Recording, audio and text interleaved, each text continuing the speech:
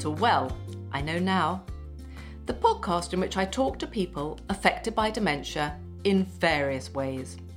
I've chatted to people living with dementia, those looking after them, to actors, poets, artists, musicians, filmmakers and best-selling authors. And every one of them has taught me something new. I'm Pippa Kelly. My mum, Kay, lived with vascular dementia for her last decade. At the time, my family and I knew virtually nothing about the condition. We were worried, frightened, overwhelmed, and possibly in denial about what might be wrong with Mum, and sadly that's an all too common scenario. Now though, through my campaigning, I know so much more about this cruel set of diseases. I know now that it is possible to live a decent, if changed, life with dementia. I know it's down to all of us to help those with the condition live better, more fulfilled lives. And I know that it's often the smallest things that make the most difference. The poet Sylvia Plath wrote, "Well, I know now a little more about how much a simple thing like a snowfall can mean to a person." And dementia teaches you this too. My guest today is an American who has worked for over 25 years on his country's dementia policies. A member of both the Virginia State Bar and the American Bar Association, he was a director of the Alzheimer's Association, focusing on state and local policy in Virginia, Maryland, and the District of Columbia for 16 years, before moving to head up the Washington, D.C.-based LEAD Coalition in 2012. LEAD, or L-E-A-D, stands for Leaders Engaged on Alzheimer's Disease. LEAD is a national coalition of over 200 member and allied organisations, from charities, pharmaceutical companies, neurological societies, academic and research institutes, healthcare and home care providers, all of whom work to raise awareness of dementia and accelerate progress in 3 fields. The first, care and support. The second, detection and diagnosis. And the third, research into prevention, treatment and cure. And my guest is Ian Creamer, LEAD's Executive Director for the past 10 years. Ian sees his biggest achievement in that time as, mostly his qualification, unifying the community of dementia advocates, which was very fractured when he joined the coalition. Now, he says, though they don't agree on everything, the community agrees and collaborates on most, and importantly, it has productive and open lines of communication even when there are disagreements. This strength in unity has brought some great results, such as a whopping 700% increase in dementia research funding at America's Medical Research Agency, and what Ian describes as a substantial expansion of the public health approach to dementia, which I'd like to talk to him about when we get going. I'd also like to explore with him the similarities and possible differences that exist between our 2 countries in the way we view and treat those with dementia and their families and carers. And I'd also like to discuss the extent to which stigma still lingers over the condition in America as it does here, and whether the level of awareness and knowledge of dementia has increased in the US. And if we have time after all that, I'd like to chat a bit about the importance of the language used in descriptions and discussions of dementia. Ian tells me that for as long as he can remember, he's lived his life by 2 maxims. Tikkun Olam, which roughly translated from the Hebrew means to repair the world, and Martin Luther King Jr.'s words, "The arc of the moral universe is long, but it bends towards justice," which is something we all need to hear right now. Researching Ian prior to our podcast, I can see that he is true to his beliefs. As well as his national role at the LEAD Coalition, he holds over a dozen volunteer posts in health, dementia and care. He participates in several national steering committees, including a research summit on care and support for those with dementia and their carers. And he's a member of the Executive Committee for Dementia Friendly America. In an interview last year, he explained that while the LEAD Coalition focuses on US federal policy, he doesn't like silos and is keen for the coalition to collaborate with all. Everyone sees the movement from their perspective, he said. We want to lift all boats. For me, Ian told me, working with and for people who have dementia is just one way I can contribute towards repairing the world and helping to accelerate the bending of the moral arc towards justice. So Ian Creamer, a very warm welcome indeed to Well, I Know Now. Pippa, thank you so much. I'm humbled by that remarkably generous introduction.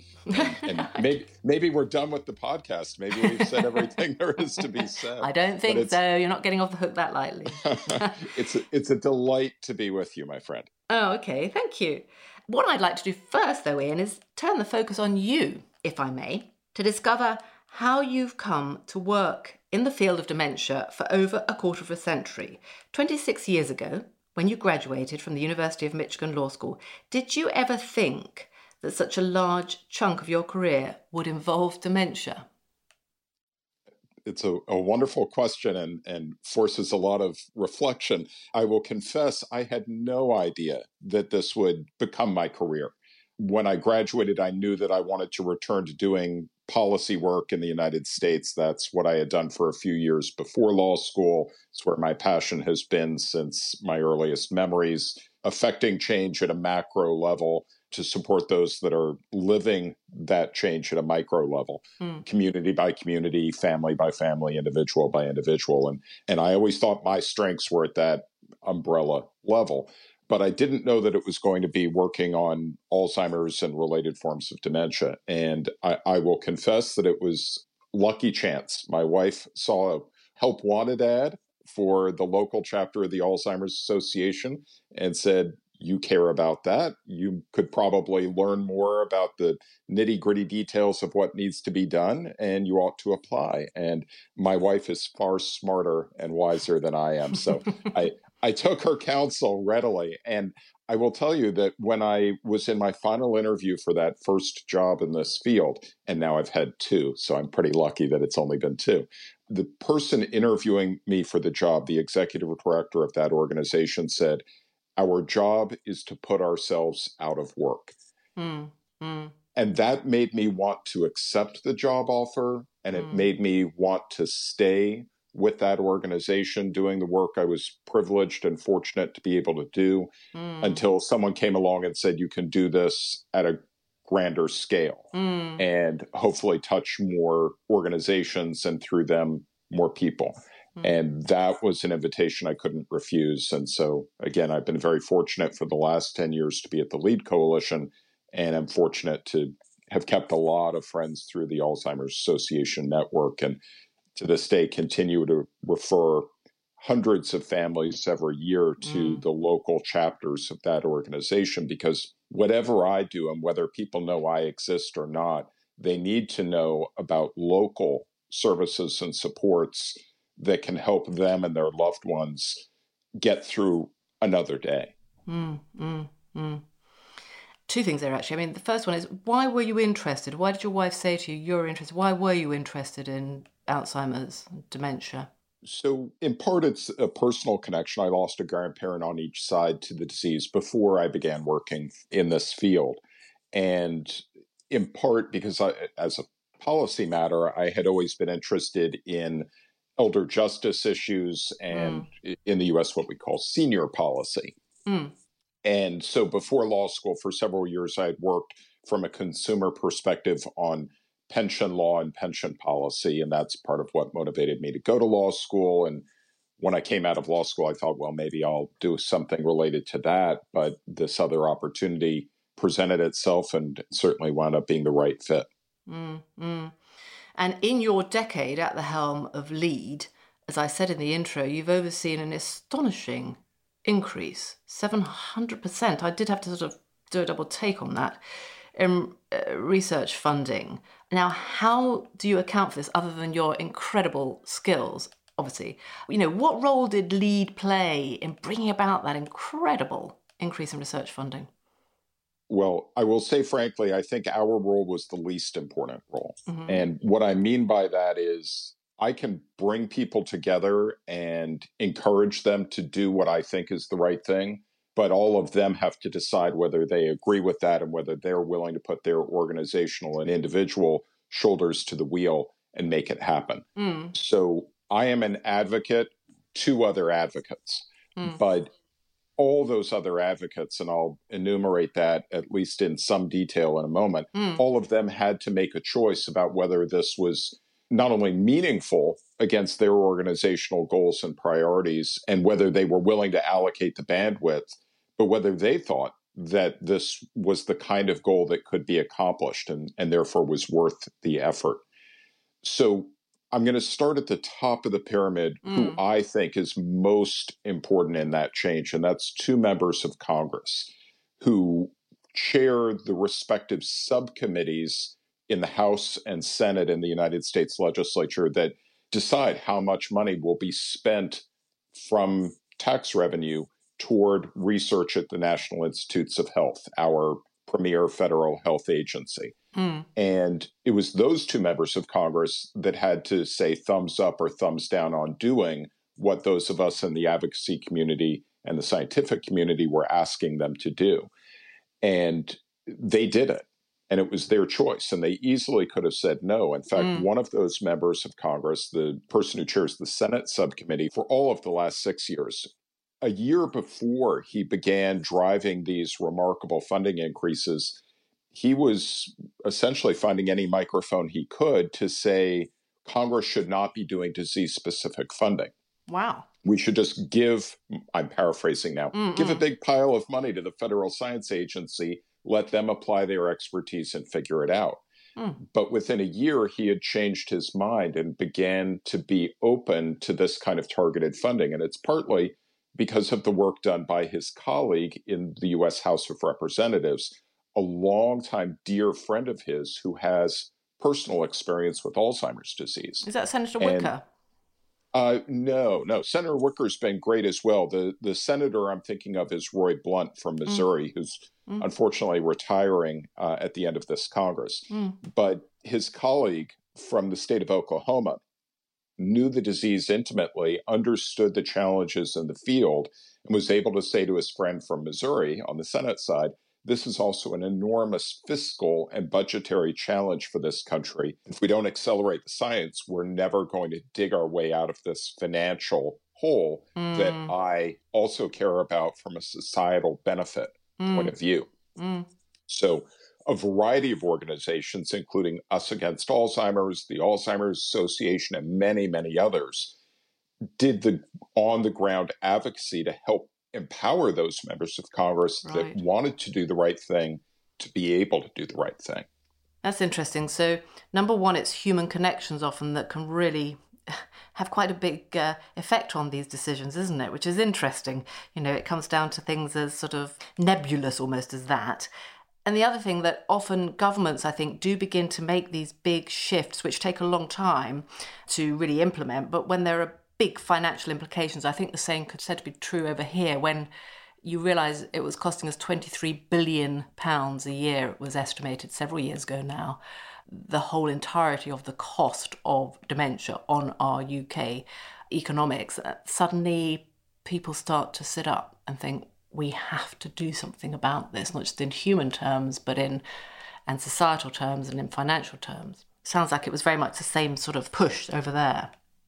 Yeah, and I will confess, just individually, it frustrates me enormously that we even have to make the economic and budgetary case. That's just the reality. We have to do it. It works. Yeah. So we do it. Yeah. I would much rather have the entire debate center around need at a social level and opportunity on a scientific level and embrace that hope rather than that fear. But I'll confess that doesn't always work. So we go where the opportunities are to change minds and change actions among all the relevant decision makers. Let's broaden our discussion a little bit and compare the way in which our two nations sort of view dementia, because I think, when I was doing some research, and I thought this was very interesting, actually, both as a societal issue and also, how our health systems treat it, which you started to talk about a bit. So let's look at the similarities and the differences, perhaps. Now, one thing I did find really interesting in what you told me was at the societal level. Let's consider stigma for a moment, which you said, correct me if I've got any of this wrong, but I think you were saying that you believe it may have increased, though awareness has also increased, because of lack of education on dementia.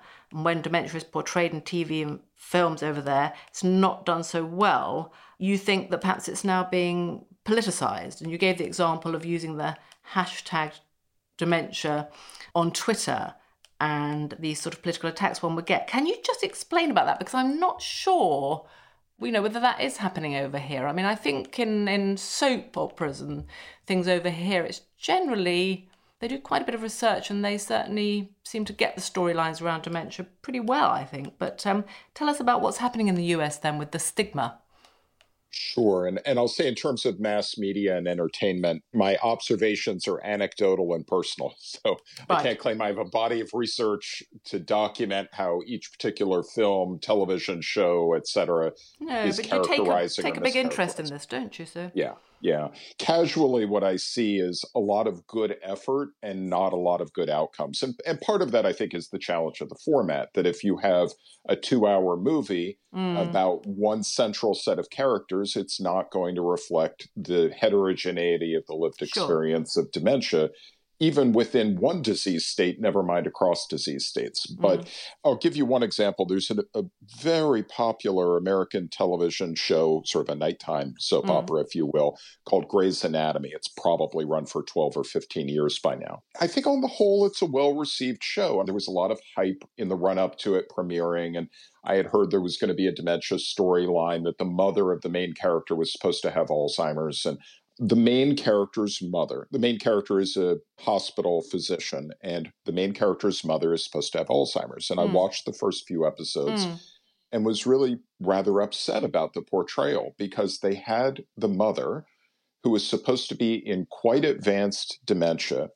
living in a nursing home, which is typically where people wind up in much more advanced stages of the disease, depending on how you stage things. Stage 6 or 7 is more typical. Yes. And she was lucid, and she was fluent, and she was funny, and all these things that, frankly, I associate with being either in a mild cognitive impairment stage or, at worst, maybe a middle stage of dementia. And I thought, I don't like it that they are sending a message that someone who is clearly not independent, but quite capable intellectually, has been relegated to a nursing home, which is, frankly, in many cases in the United States, a dumping ground for low-income people whose frailty and complexity of medical need, dementia or otherwise, is such that families no longer can provide care in their own home.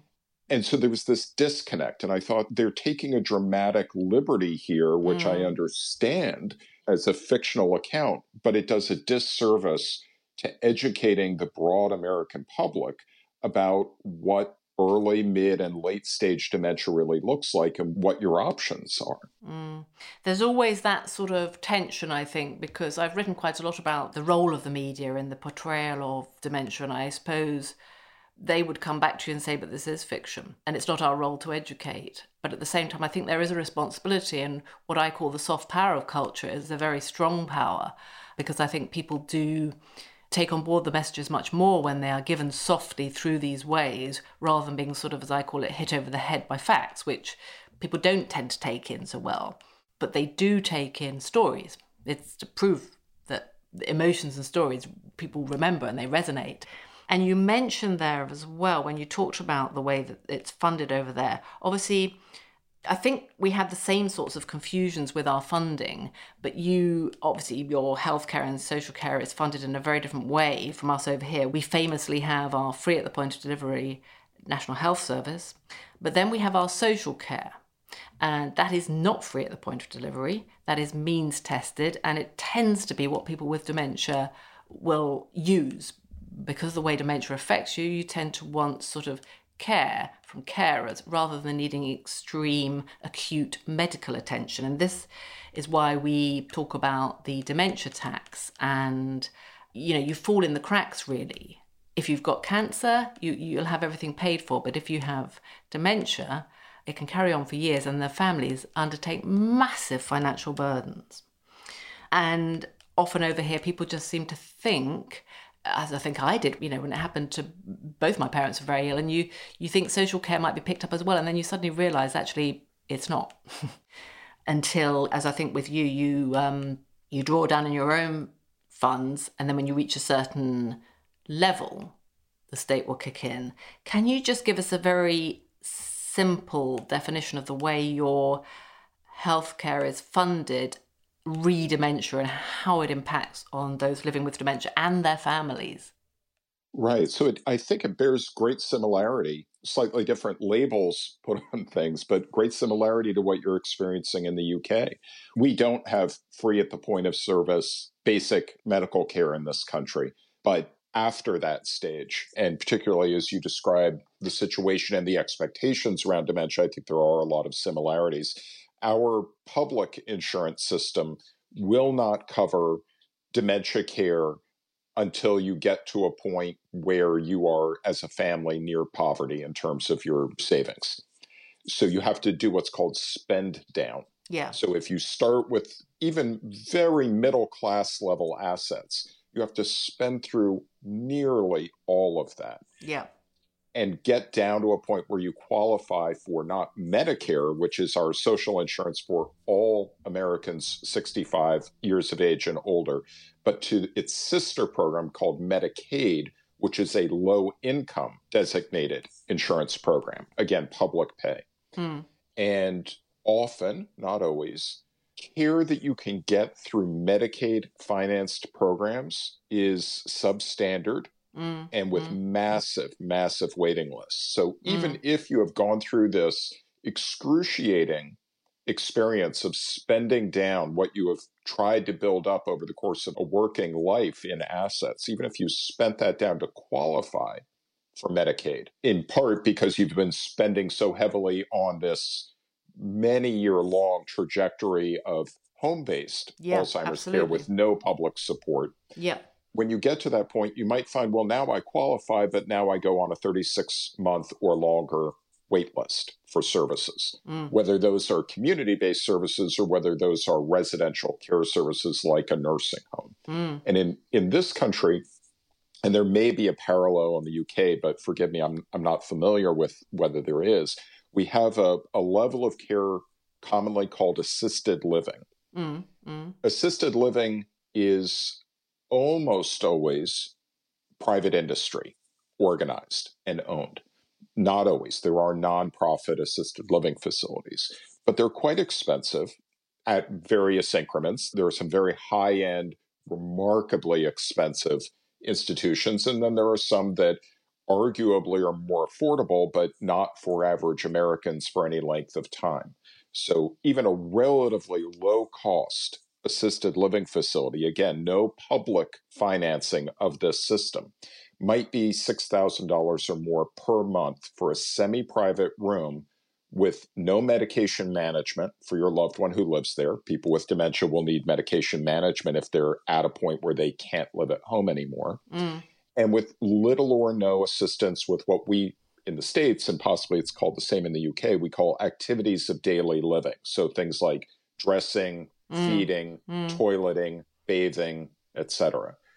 So you're basically getting room and board for $6,000 a month and little more, even at the low end of the cost spectrum. So you're not getting your help, your support in the domestic living activities for the 6K. Those are add-on charges. Wow. Okay. Yeah.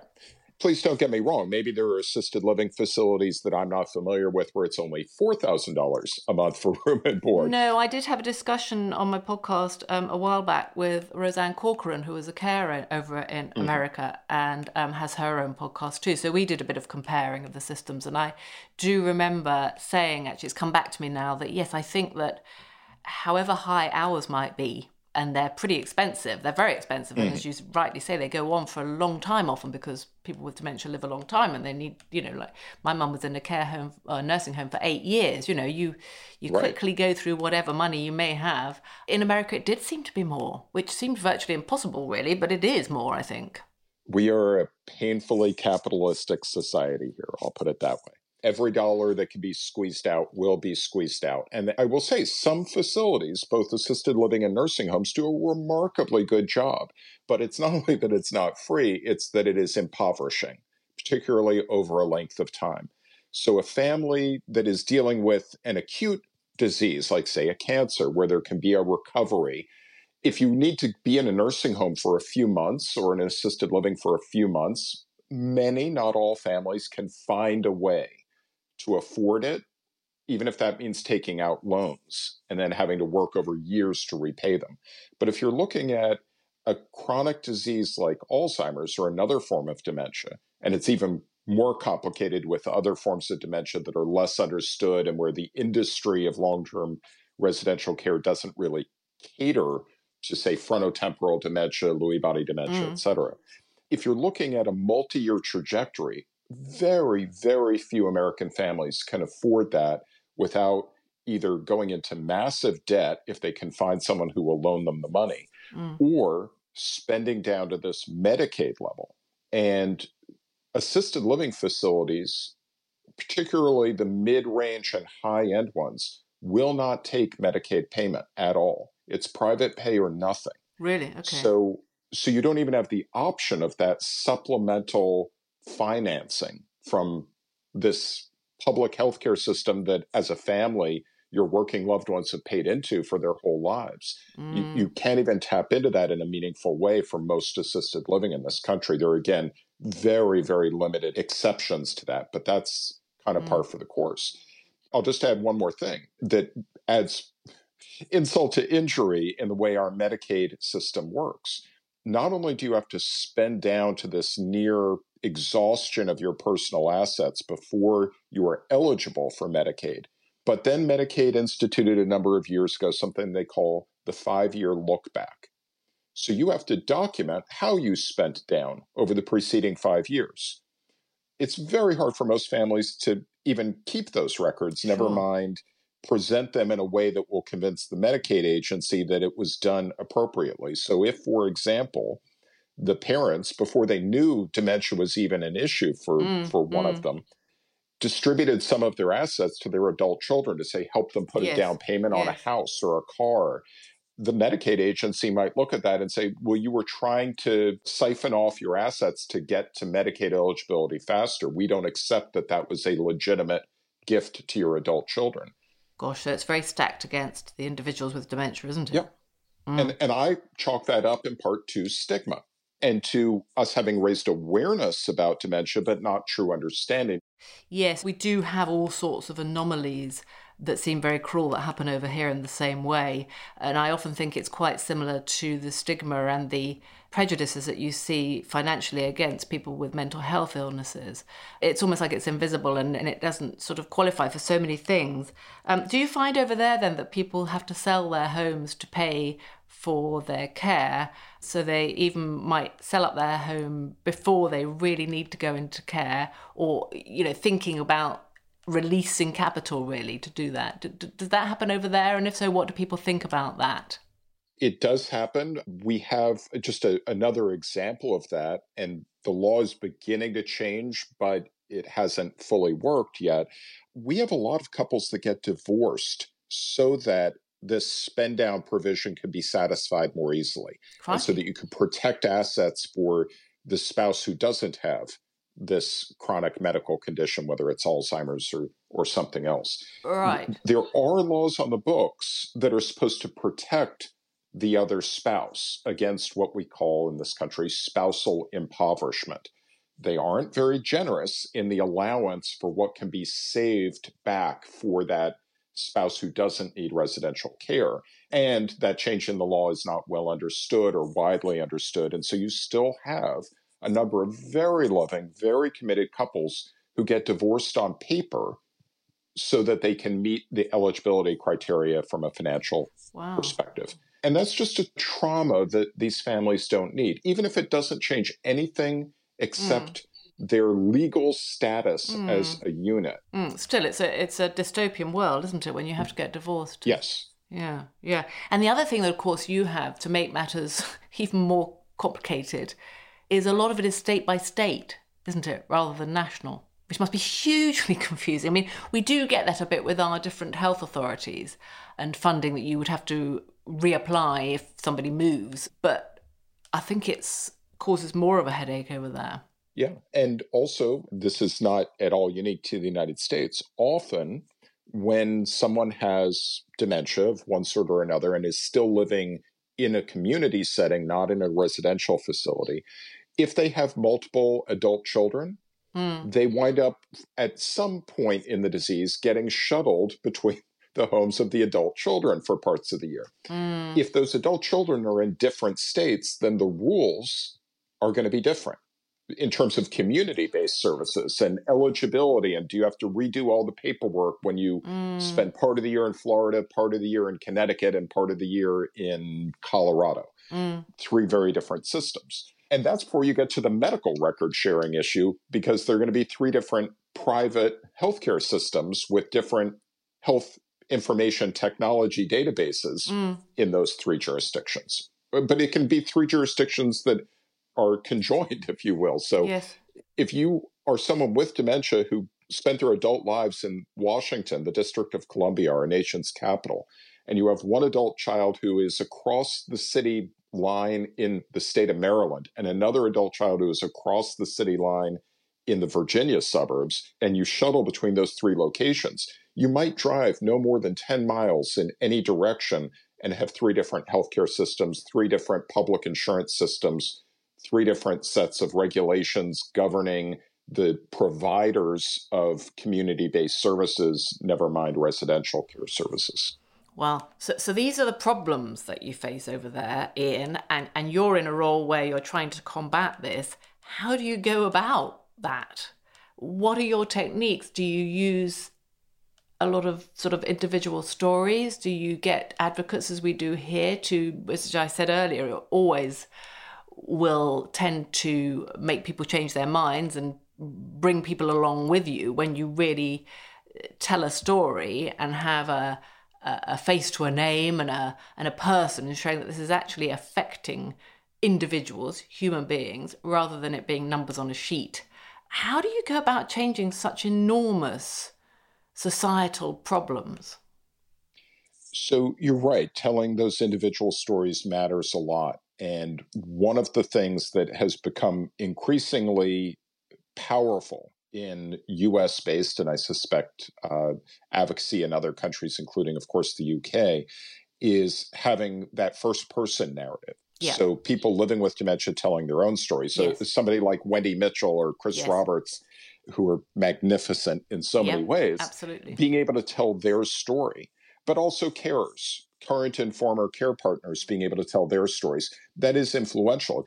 I will say I have a concern, though, about where we have seen that success with first-person narratives.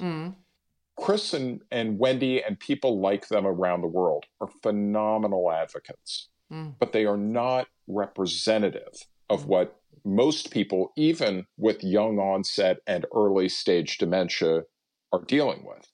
So we take the advocates we have. They are a blessing. We are grateful for them, and we need more. But we also need a way to have more representative voices from that enormous heterogeneous body of 55 to 60 million people living with dementia. And it's only when all of them have more ways to tell their stories that I think we will really fundamentally change both societal and government attitudes and actions. Yeah. Part of that will have to wait for the science to advance, because it is obviously extraordinarily difficult for someone with more typical progression of Alzheimer's disease or CJD or LBD or any of the other disorders to tell their story when they are, say, 8, 10, 15 years into a more typical progression of the disease. Yeah. So we need the science to advance to slow down that progression, change the symptom expression, and that'll change the story too, but it'll still be a very compelling story. And God forbid that Wendy or Chris or other people that you and I know and respect and appreciate, God forbid that they advance significantly further in their symptoms. But if they do, in some domains of their symptoms, but there are medications and non-medication, non-pharmaceutical interventions that can slow the progression of other symptoms that they otherwise might have experienced. If they can then tell their story and say, yes, I have deficits in this domain, but I don't have the anticipated losses in this other domain because of the pharmacological and non-pharmacological science that's been done. Let's do more of that science. That'll be incredibly powerful. Because you That will, talk I about think, the change different sort of attitudes. sciences, don't you? You don't see it just as a sort of medical science. No, not at all. At least at a policymaker level. Most of the attention, and therefore, of course, most of the resource, most of the funding, goes toward conventional biomedical science. That is in part because that has some very influential champions, both inside and outside the scientific community. And that's not wrong and that's not bad. I'm grateful for it. It is what will bend the curve of these diseases, probably in the most dramatic way over time. But there are so many other domains of science, including the things that will change the trajectory of the disease that are not medication-based. They are things like social determinants of health and lifestyle interventions, but it's also the quality of life interventions, which is not limited to care and support, but again, that's sort of the most obvious couple of subdomains within quality of life. So if you think about things like music therapy or art therapy more broadly, if you think about dementia-friendly communities, I mean, dementia-friendly communities are a wonderful, wonderful thing, but we need science, social science, to back up what elements make dementia-friendly community efforts successful or just look really good. They're beautiful window dressing, but they don't actually change outcomes. We need to measure, we need to study and measure, and then we need to take those learnings and replicate and scale them. And I'll give you one quick example from a completely different domain. Building schools and providing bicycles and school uniforms for developing countries does benefit education. Not nearly as much and not nearly as inexpensively as clean water. So you should do both things. But if you've got a limited number of dollars, you're much better off in terms of outcomes if you provide clean drinking water for developing countries than if you build a lot of schools and provide uniforms and bicycles. Because no one can put on the uniform, get on the bike, and ride to the school if they've got dysentery or worms because they don't have clean drinking water. Same thing in dementia-friendly communities. Absolutely. And so on that very subject, and Wendy speaks very powerfully about this, because are you using in America the people, we call them the experts by experience, and of course the experts by experience are the people with dementia themselves. If they are in a position like Wendy and Chris to be able to be very articulate about this still, she says, she really wants to be in on the design of a building from the beginning, because often she said, radical enough planners will say, what do you think now? And they will involve a steering group of people with dementia or something. But Wendy says often you've come in too late, because then they've got to sort of undo it all and unpick it, because actually she can walk straight in, and this bunch of people with dementia can walk straight in and say, well, actually, that black thing on the floor is looking just like a ravine to us, and those colours are not great, and this, that, and the other. And they were so obvious to the experts, i.e. the people with dementia, but actually they've spent a lot of money and wasted a lot of money just by not asking the right people, which I think is sort of what you're saying, because we do need to make sure that what we spend the money on and the expertise on is actually going to make the difference to the people we're trying to make the difference for. Right. So I think the most important experts are people with lived experience. And that's both people with a particular medical condition, dementia or otherwise, and it's also people in their care and personal ecosystems who have the ability to observe some of these experiences and sometimes convey them, particularly as dementia advances. Maybe they have more ability to convey those impressions, those preferences on behalf of, not in substitute for, but on behalf of their loved one who may be losing some language skills or some insight as disease progresses, certainly less so at the outset for most of these conditions. That said, they're not the only experts, but I think it is critically important for all the relevant experts to be at the table at the point of ideation, and as you rightly note, not the point of implementation.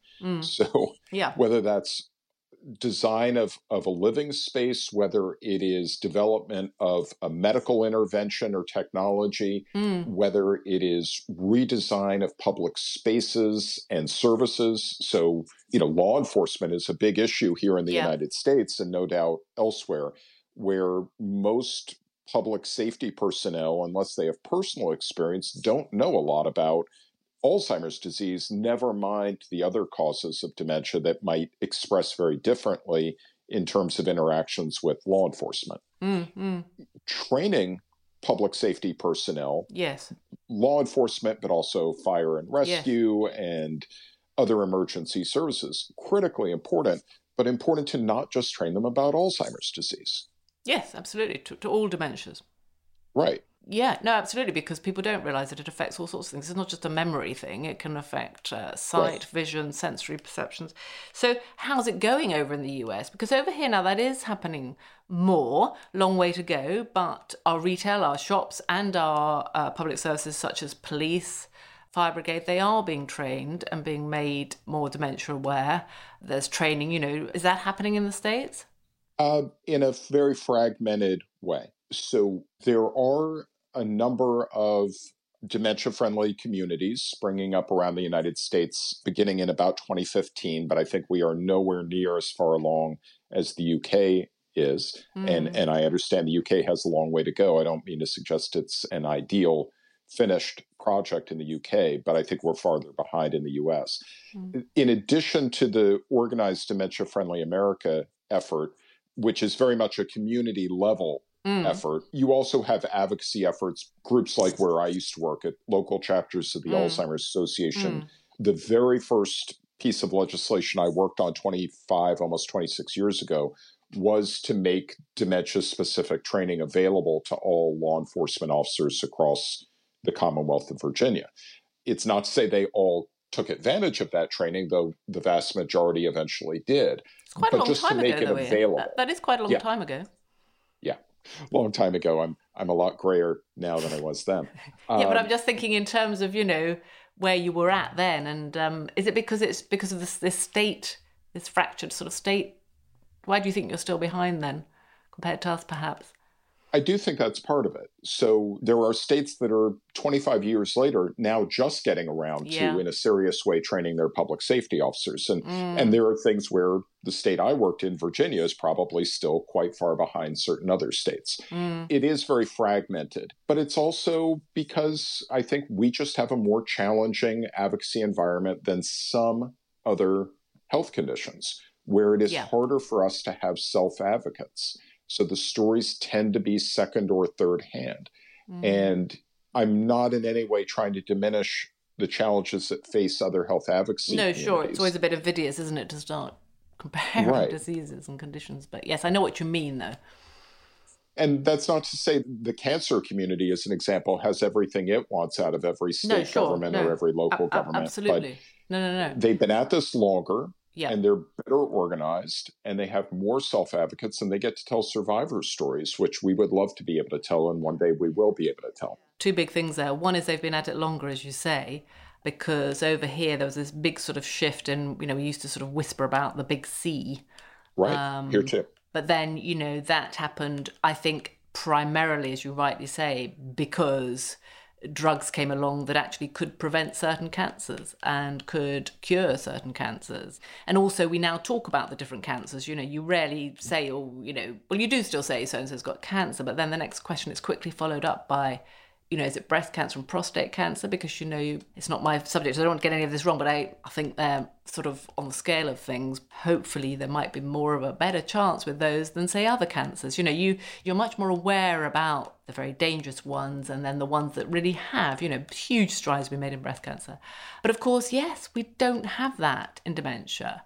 I think that's one big reason why, there's still the stigma around dementia, because I think people really fear it because there's no cure, and because they fear it, they don't talk about it, and because they don't talk about it, there's still a lack of understanding around it. Whereas with cancer, it all opened up because some of the fear went and everybody talked about it more and knowledge became more distributed. So that was one thing. And the other thing is that it was a while ago now.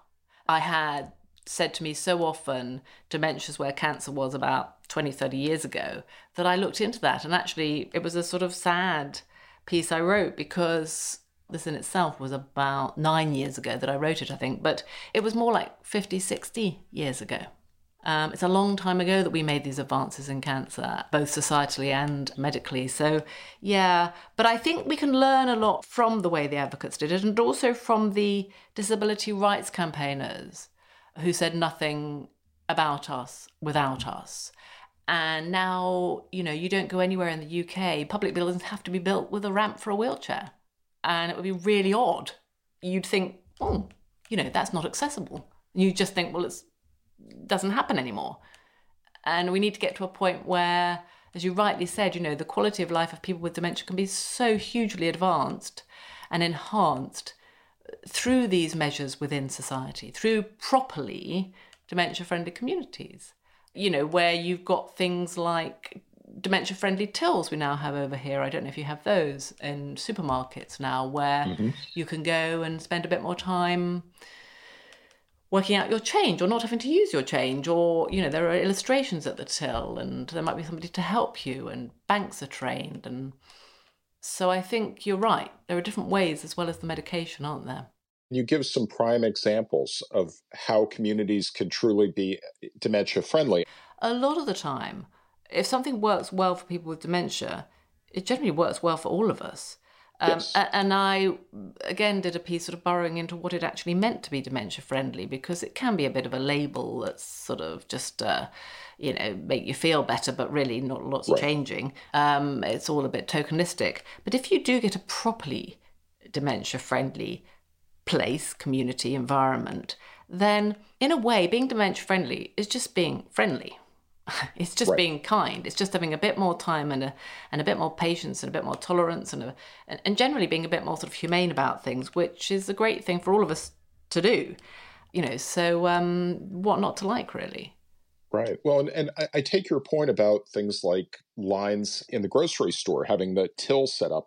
I will say those are wonderful innovations, but I want every till to be set up so that a person living with dementia or any other challenge doesn't have to find the right till.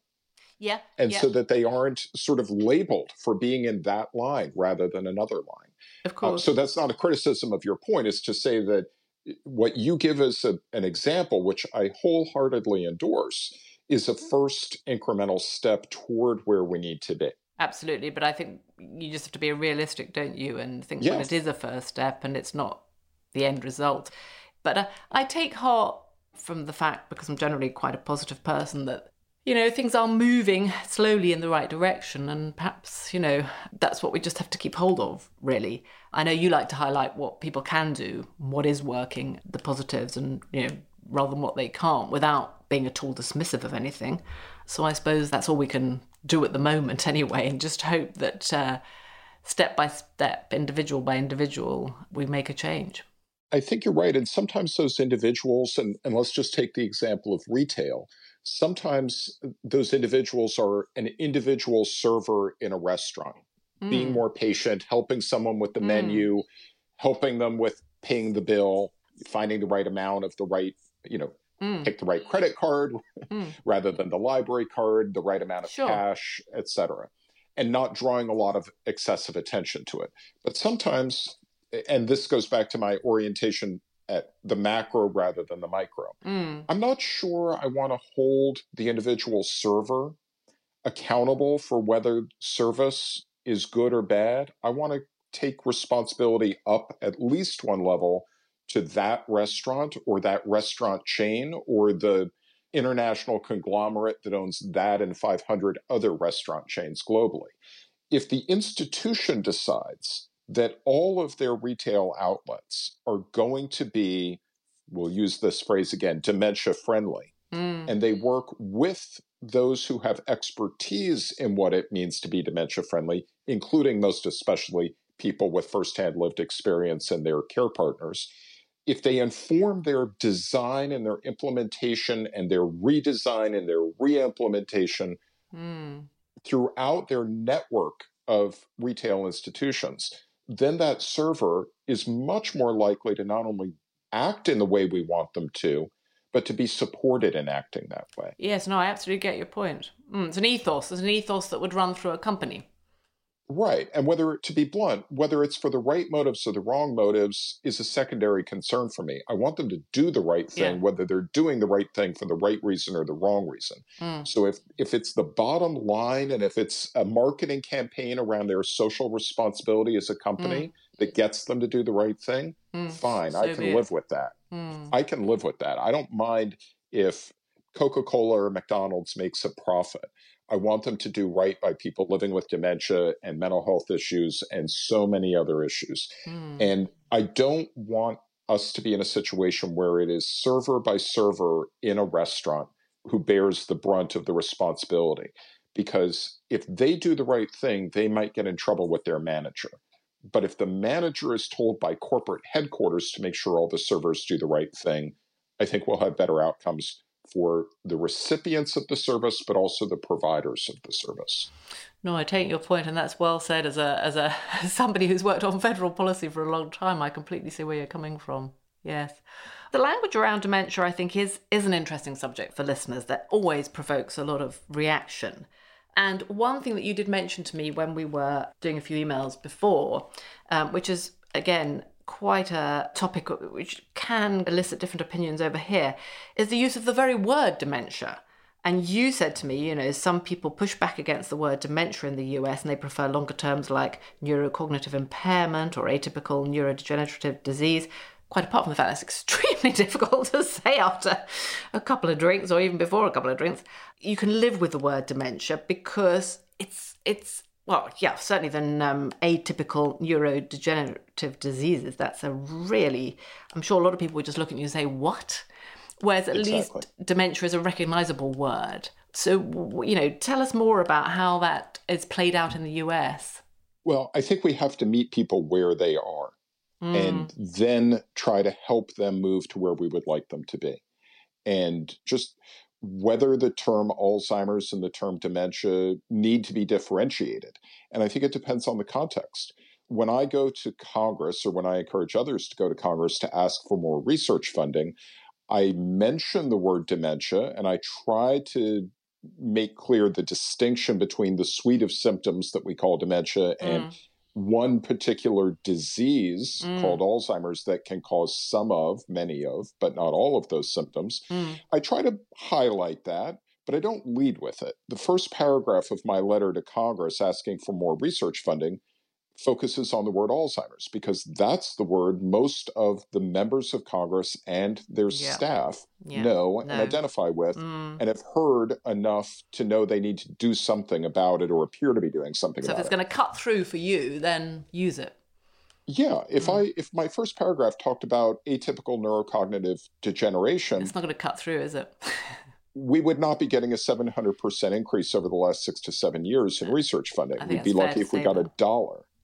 So meet them where they are, but take opportunities to educate them about, I shouldn't call it the nuance, but the detail, particularly the members of Congress or other audiences that have more functional influence on outcomes. Yeah, I totally agree with you on that. I go back to my point, really, that you can do all you can as members of the media, but it's quite difficult to change the whole machine. It's a big beast.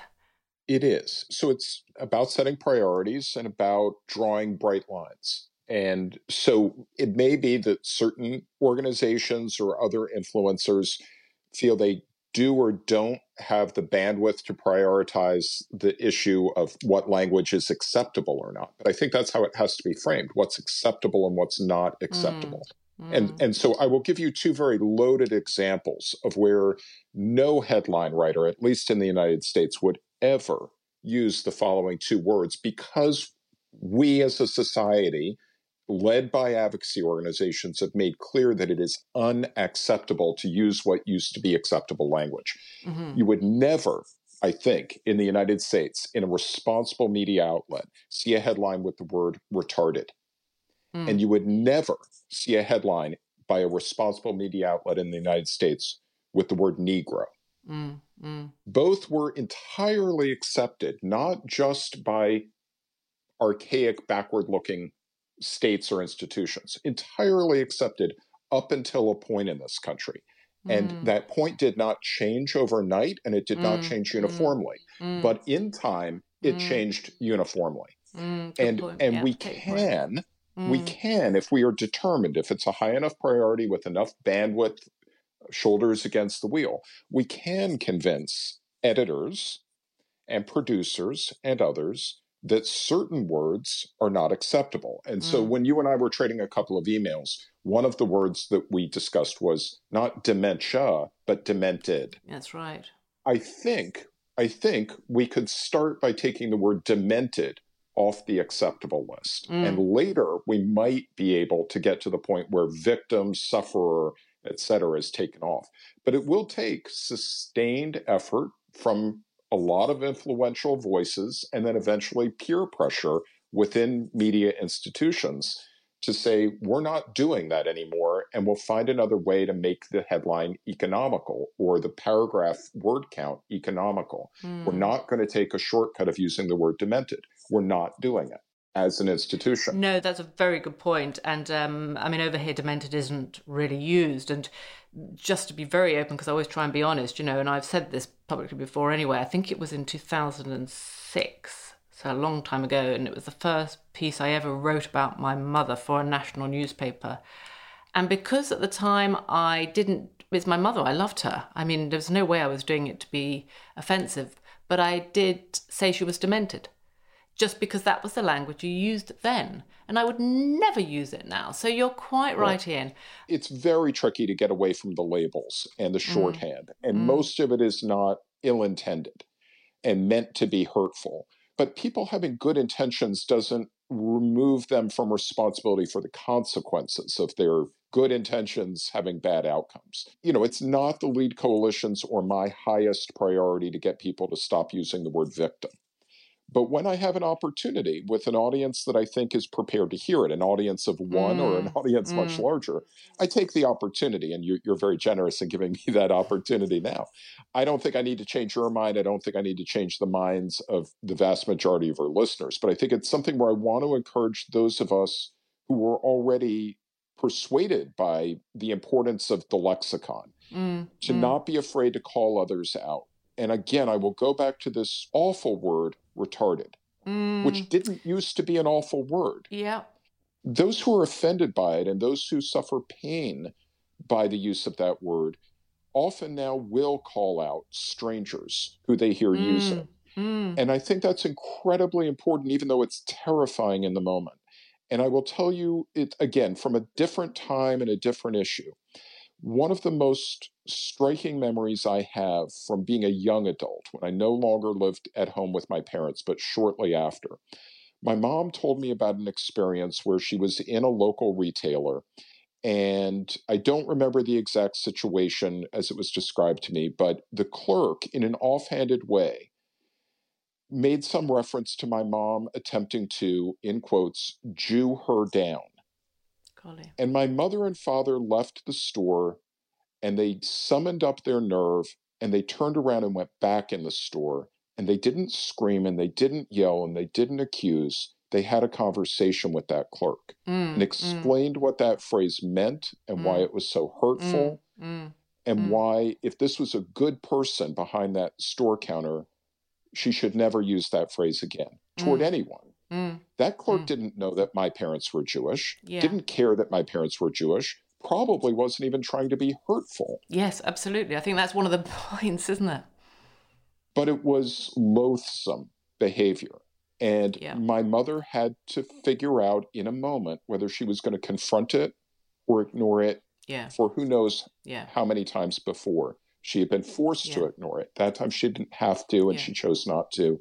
And hopefully it made the world a better place in a small but lasting way. And, this goes back to repair the world. Sometimes you repair the world one person at a time, face to face, and sometimes you do it at a macro level. No, absolutely. And it's all about knowledge, isn't it? And understanding and realizing. And so, as you say, the clerk probably didn't even realize. Right.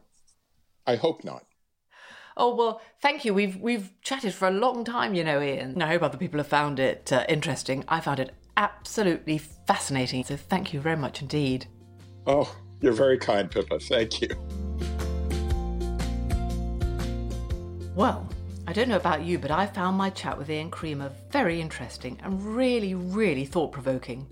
It was a little different from my usual conversations, less personal, but just jam-packed full of dementia facts from across the pond. Ian gave a fabulous exposition of the US health and social care funding system. And if we thought ours was tortuous, I, for one, haven't heard of couples in the UK getting divorced to protect their assets, though maybe you have.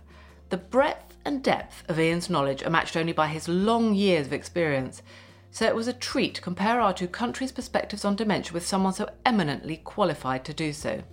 His views on advocates, on stigma, awareness, dementia-friendly initiatives, and the importance of language were all fascinating and pragmatic, while underpinned with his strong sense of justice and humanity. I can see how, with his thoughtful, intelligent approach, he's managed to achieve almost unbelievable increases in dementia research funding in the US. It's not often that I get to talk in such depth about American federal dementia policy with such an expert. So thank you very much indeed, Ian Creamer, for sharing your valuable insights with us all. Well I Know Now is taking a short break for Easter, and I'll be back with another episode and another fabulous guest on Wednesday, the 20th of April.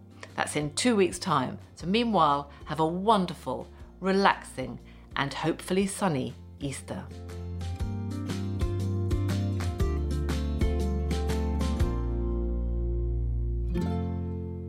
And finally, if you've enjoyed listening today, I would be very, very grateful if you would rate, review, and subscribe to the podcast on whichever platform or channel you're listening to it on, as this will help spread the word about the podcast, and then together perhaps we can further diminish the stigma, increase the knowledge, and quash the myths surrounding dementia.